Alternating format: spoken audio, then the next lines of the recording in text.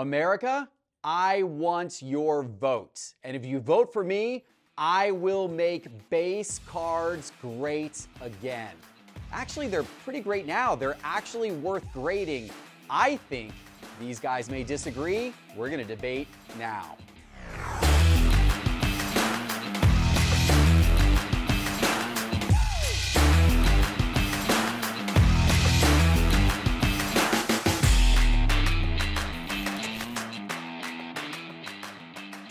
Hello, sports card investors, and welcome to another episode of Cards on the Table. And what a busy week this is, guys. The NBA season is now underway. The World Series is set. We got great topics to talk about today, about some basketball cards and about some baseball cards that you might want to look at investing in. But we're starting today with a debate about base cards, because base cards had quite a run of popularity in the sports card hobby where, the grading companies were getting tens of thousands, hundreds of thousands of base cards submitted every single month to grade back in 2020 and 2021 when the market was at its peak. But there were many people who now look back at that and say that's the junk slab era. Maybe we're still in the junk slab era, and these base cards that people have been grading for the last few years, nobody actually wants them. They have no long-term value, and it is not actually worth grading base cards. But grading prices have fallen, grading turnaround times have improved, grading volume is high. Is now the time to grade base cards again? Do we need to give it a second look? Teapot, love to hear your sage advice on this. Let's start with you today. Well, we've had some debates over the years about base cards and grading and all of these things. I actually just talked about this topic over on the Spitballing Cards podcast about grading and base cards versus rarity and other cards. And this is the big thing. I've done data dives on this in the past. When you stack up the prices and you look at what somebody's willing to pay for a PSA 10 base card versus let's say a raw card, rookie or non-rookie, case hit, insert, all of these things, I don't understand why you would want the base card. I've tried. I really just can't find or bring myself to care about those base cards, especially when I can go get the raw ones, put them into a binder. If you really want to make them look nice, put them into a one-touch, get your BCW one-touch, and then it's still going to be way cheaper than getting the graded version. I don't have any interest personally in like a Zion Williamson Pop 23,000 PSA 10 Prism base card that goes for about $75 right now, when I could get his 2022 Donruss Night Moves case hit for the same exact price raw, or I could get some of the other Prism Parallels raw for the same price from his rookie season. So for me, base cards, I just don't get it. Obviously, vintage is the one big, outlier in that. Well, that's all about authenticity and all those things. But ultra modern base cards getting graded, not for me. All right, well, Teapot has a very narrow, very short-sighted, very limited view on this subject, Ben. And As usual. I'm going to tell him why in just a minute. But Ben, welcome to the show. Thank you. You're filling in for Doug today. I assume you have some good things to say on this topic. Let's hear them. So I'll be honest, I'm more bullish on base cards than Teapot, but when you suggested this topic, my first thought was, hold on, partner, what are we getting ourselves into here? But realistically, when I think about this, I think about something that a really good card shop owner told me probably a couple years at this point, right during the height of the Zion Williamson stuff. And he said that obviously parallels and short printed variations are really good, but that's really good for a very small percentage of collectors. Realistically, even if Zion Williamson has 23,000 Prism-based PSA 10s, the overwhelming majority of collectors, that's the card that they're going to be targeting. And so then we have to think about high pop counts. What does high pop count actually mean now? In the 90s, yeah, it's a few hundred, a few thousand. Now we've seen a huge influx in collectors. Does 23,000 still seem high? Yeah, but is 15,000 a little high? Maybe. Fanatics says it wants to 10x the hobby. How many more collectors are coming in? Is it realistic? I think we're still learning what the threshold is for what ultra high pop count is. And realistically, it's the same problem with Ronald Acuna Jr., with Fernando Tatis Jr., with Juan Soto, with some of their top stuff that has 17, 18, 20,000 pop on it. But if there's 20,000 people that want those cards, is it really ridiculous? if it's the iconic card that people are going to be searching for the majority of collectors, is it ridiculous? So you made some really good points there, and Of course I did. I want to bring the conversation back to kids, because when you're talking about kids, first of all, I can tell you from experience with my kids, they like graded cards. They think that, you know, the grading thing is cool. They really like to get a card that's a perfect 10 grade. That means something to them. But of course, they're on limited budgets. So base cards graded 10 are actually a really big hit with kids. They're great cards for kids. They're great cards for collectors who are just starting out. They're also, by the way, great cards for flipping. Because looking at all of the data in Market Movers, what you often see is that when a player heats up, it is their base cards, their base graded cards are the ones that start to go up the chart first. Typically, their base PSA 10 card is the one that starts trending first of the most common set. Now, you would think, well, that's a very common card. Why is that the one that trends first? Well, because there's so much supply out there. It's available. There's so many people wanting to make deals. There's so much movement of those cards that they go first. And then the other more rare parallels, the higher end cards, the short prints, they then follow suit and go up the chart a little bit later. So if you're looking for quick flips, base cards can often be graded. Base cards can often be really, really good for you there. And of course, for your PC, if these are just cards for your PC, but you like graded cards for your PC, then, you know, base cards may be perfectly fine. So long-term investing, no. Like long-term, if you're thinking about this as like, I want to buy a card and have it be valuable in 10 or 20 years, not a graded base card unless you're talking vintage, right? But for short-term flipping, for kids, for collecting, I'm all about graded base cards. So that is my stance on it. I think it's a good thing, and I'm glad grading prices have come down to make graded base cards actually more affordable, to make the grading process more affordable for everyone. By the way, SGC doing really nice things with graded cards, base cards. Great option there for base cards as well, SGC. Also great is what is going on right now with Pristine Auction's newest auction. So I know you guys are probably a little down on Brock Purdy after 2 straight losses. I am not down on Brock Purdy. I am still high on the 49ers' chances. He'll get things figured out. Still a young quarterback.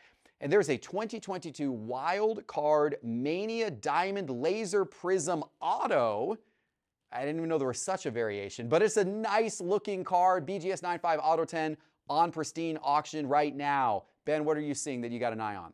So going to keep it simple, but a guy I'm excited for this NBA season, Paolo Banchero, Prism Silver, hard signed on card auto. Yeah, he's a player. It's going to be exciting to watch him. How about you, Teapot? You got Derek Jeter. It's playoff World Series time. Derek Jeter with the shades up like this. It says 1994 signature rookies. Signatures, it's a hand numbered to 8650. Somewhat of a high number, but it's an auto grade PSA 10.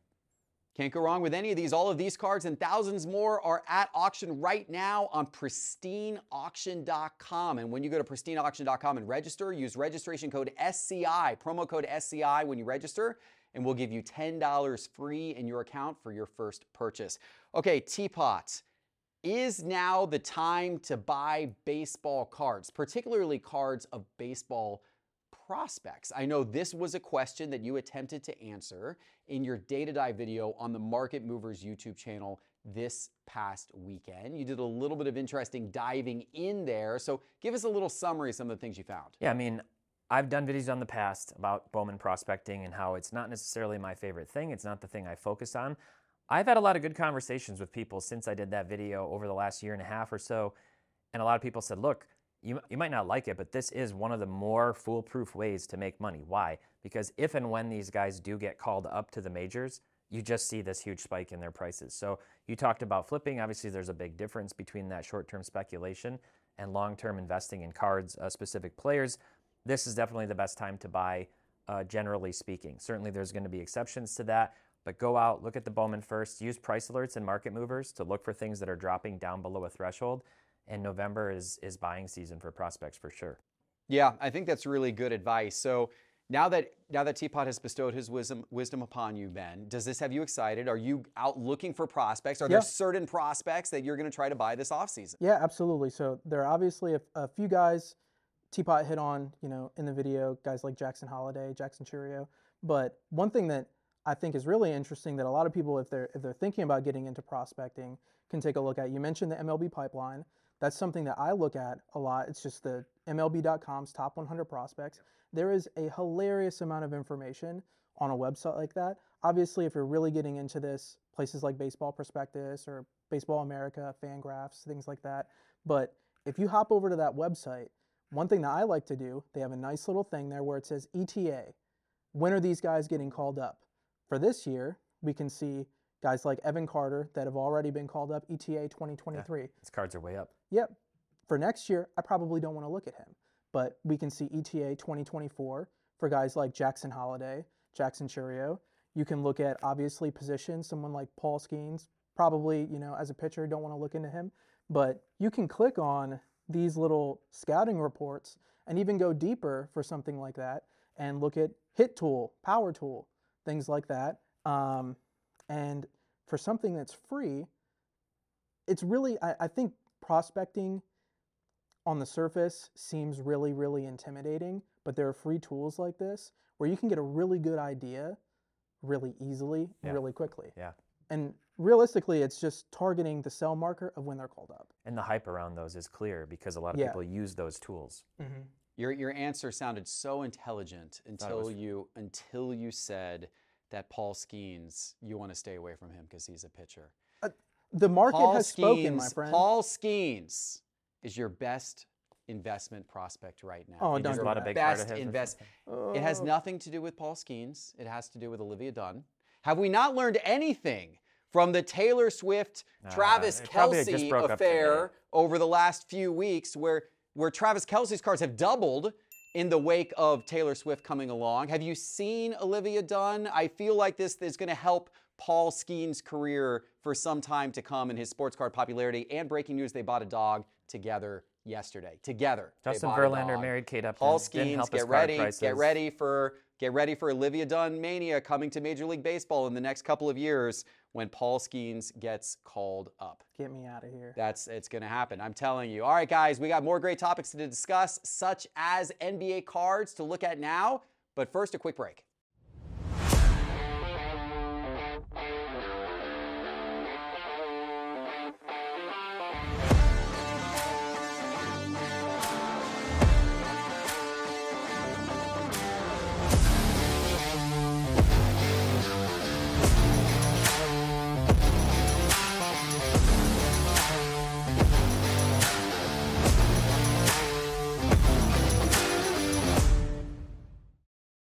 Guys, go check out that brand new sales history feature in Market Movers. Download the Market Movers app on your phone and you can try it out. Just go to the App Store on your phone and search for Market Movers. Grab that app. You will be happy you did. You will also be happy if you are collecting NBA cards this season, perhaps of some of your favorite young players. The NBA season just tipped off the other night. We're already into that excitement. I think it's going to be a fun season. It seems wide open. There's a lot of different teams from both conferences that have a shot, perhaps, at making it to the NBA Finals. So it's going to be exciting to watch. Teapot, in terms of the young players in the NBA, who do you have your eye on right now from a collecting standpoint, and why? Yeah, so I've got a great video coming out this Saturday, kind of some hot takes for the upcoming season now that we have officially tipped off, which is really exciting. Obviously, anybody on the Pistons, I'm going to be going after. They've got all the young talent. I still think this year is going to be a very rough season for the Pistons. They're going to be a lottery pick team again. Maybe 2026, we'll start to see them turn some things on depending on what happens. But I'm honestly staying away from a lot of their cards because I've kind of gotten snake bitten a little bit. I had all the Sekou cards. I had some other stuff. I bought some Cades. He's injured. I'm tired of that. So other guys who I really like, SGA. I've liked SGA since day one. I have really liked SGA. You had the right call on SGA. Yeah. Luka. I'm a huge Luka guy. Just love watching him play. I'm excited to see what he can do. Jalen Brunson, who the Mavs probably should have kept in hindsight instead of blowing things up the way they did. Man, if the Mavericks still had Porzingis and Brunson right now, they might actually be competing. And then I've talked about these guys in the past, Mikal Bridges and Desmond Bane, who is not Dylan Brooks, who is Desmond Bane, a different DB. But I like both those guys a lot, too. I just like their games, so those are the guys I like to collect. Okay. Those are good players to have your eye on. I approve of most of those. Ben, how about you? Obviously, I have to go. Everybody knows at this point I'm a broken record, but big trade collector. Obviously, I do this. I have a little parachute there. If somehow He ends up not winning the MVP this year and stinks or something. He's still the hometown guy, so it's all good. But outside of that, I have to double down on SGA. Absolutely incredible. Really excited about the Thunder team. And I'm surprised. Doug, I guess I'll fill in for Doug and just drive the Anthony Edwards bus because he absolutely loves that guy. I think he was great in the Olympics. I think, I can't remember where I saw it, but people are speculating maybe he's the Dwayne Wade of this generation. Some similarities there. Yeah, there are. But, if the Timberwolves can figure it out, Anthony Edwards could just be a mega star. Yeah, I bought a big Anthony Edwards card this offseason because I believe in him. He was exceptional in the FIBA basketball tournament. I'm excited about him. I'm excited about Wembanyama. I mean, how can you talk about young stars in the league without talking about Wemby? He's exciting. I cannot wait to see what he's able to do this season. Obviously, he doesn't have a ton of cards out yet, but I'm going to be a collector of Wembanyama cards. I do collect Trae Young cards as well, being our guy here in Atlanta. Unfortunately, I also had a nice collection of John Collins cards. Oopsie. And he's no longer Kevin Huerter. I had a good Kevin Huerter collection going at one point. So hopefully Trae Young doesn't go the way of those guys and suddenly end up on the Lakers, in which case both of us are going to be holding a Trae. Although, honestly, at that point, if that were to happen, his cards would probably go up in value. So actually, maybe you and I would be celebrating at the bar that night that who knows, we'd at least be able to pay for the drinks at the bar that night with our Trae Young collection. So anyway, it's going to be a fun NBA season. I'm looking forward to it. I am also looking forward to some of the releases that are forthcoming the rest of this year. You've got high-end products like Topps Dynasty and Topps Inception, which are going to be coming out as the year goes on. Those are exciting products. And that kind of begs the question, this was suggested by one of our viewers, outside of National Treasures and Flawless, which a lot of people identify as kind of the cream of the crop, high-end cards across the entire hobby. Outside of National Treasures and Flawless, what are the best high-end sets out there? What are your favorite high-end cards? What do you think looks the best, or maybe what's a little bit under the radar, underappreciated, but on the high-end side? I'm going to start with you, Ben. So when this got suggested to us, they put in parentheses behind it Noir, and that's the right answer if you guys just want to poach that. I think it's one of the best designed sets out there every single year. It's not going to grade super well, inherently because of the design, but overall, beautiful cards, every single set. Other stuff that I really love, I think 1-in-1, Panini 1-in-1 is one of the best design sets every year. And then flipping over to baseball, I love Dynasty, love the patches in Dynasty. Something that Noir does as well with Transcendent, they've got the little gold and silver borders that go around the card. I think those are fantastic, great looking cards. Yeah, I think those are all good answers. I like Noir as well. I think you mentioned 1-in-1. You mentioned Transcendent. You had some good answers. So how about you, Teapot? I actually like Topps Dynasty the most of any high-end product. I like Topps Dynasty. I think you would put that number one. Wow, that's my favorite product. All right, I'm getting choked up here. Better than Hearing Flawless. that you're putting Dynasty above Flawless. I Are we like doing Dynasty. this? Are we doing this, Teapot? I love Dynasty. I can't wait for Basketball Dynasty, for Football Dynasty. It is such a nice looking product. Yeah. Year after year, they vary up the designs really significantly, whereas like Flawless just looks exactly the same every year, which isn't really a bad thing, but I like the variety. Other products I like, Panini Immaculate is a very nice product. Sure. I really like Noir. I think if you were going to do Noir, personally, I would be buying secondary cards on the secondary market, singles, not ripping it. It is a bad value proposition to rip Noir usually. Honorable mentions, you got to mention Topps Luminaries, which we ripped Tuesday night on the Whatnot live stream. Got a huge card. And we got that awesome 1-of-1 Bryce Harper. Unfortunately, it was a Bryce Harper, which we're all a little bitter about right now. Bryce Harper, that was awesome. And make sure to go follow our Cards HQ account on Whatnot.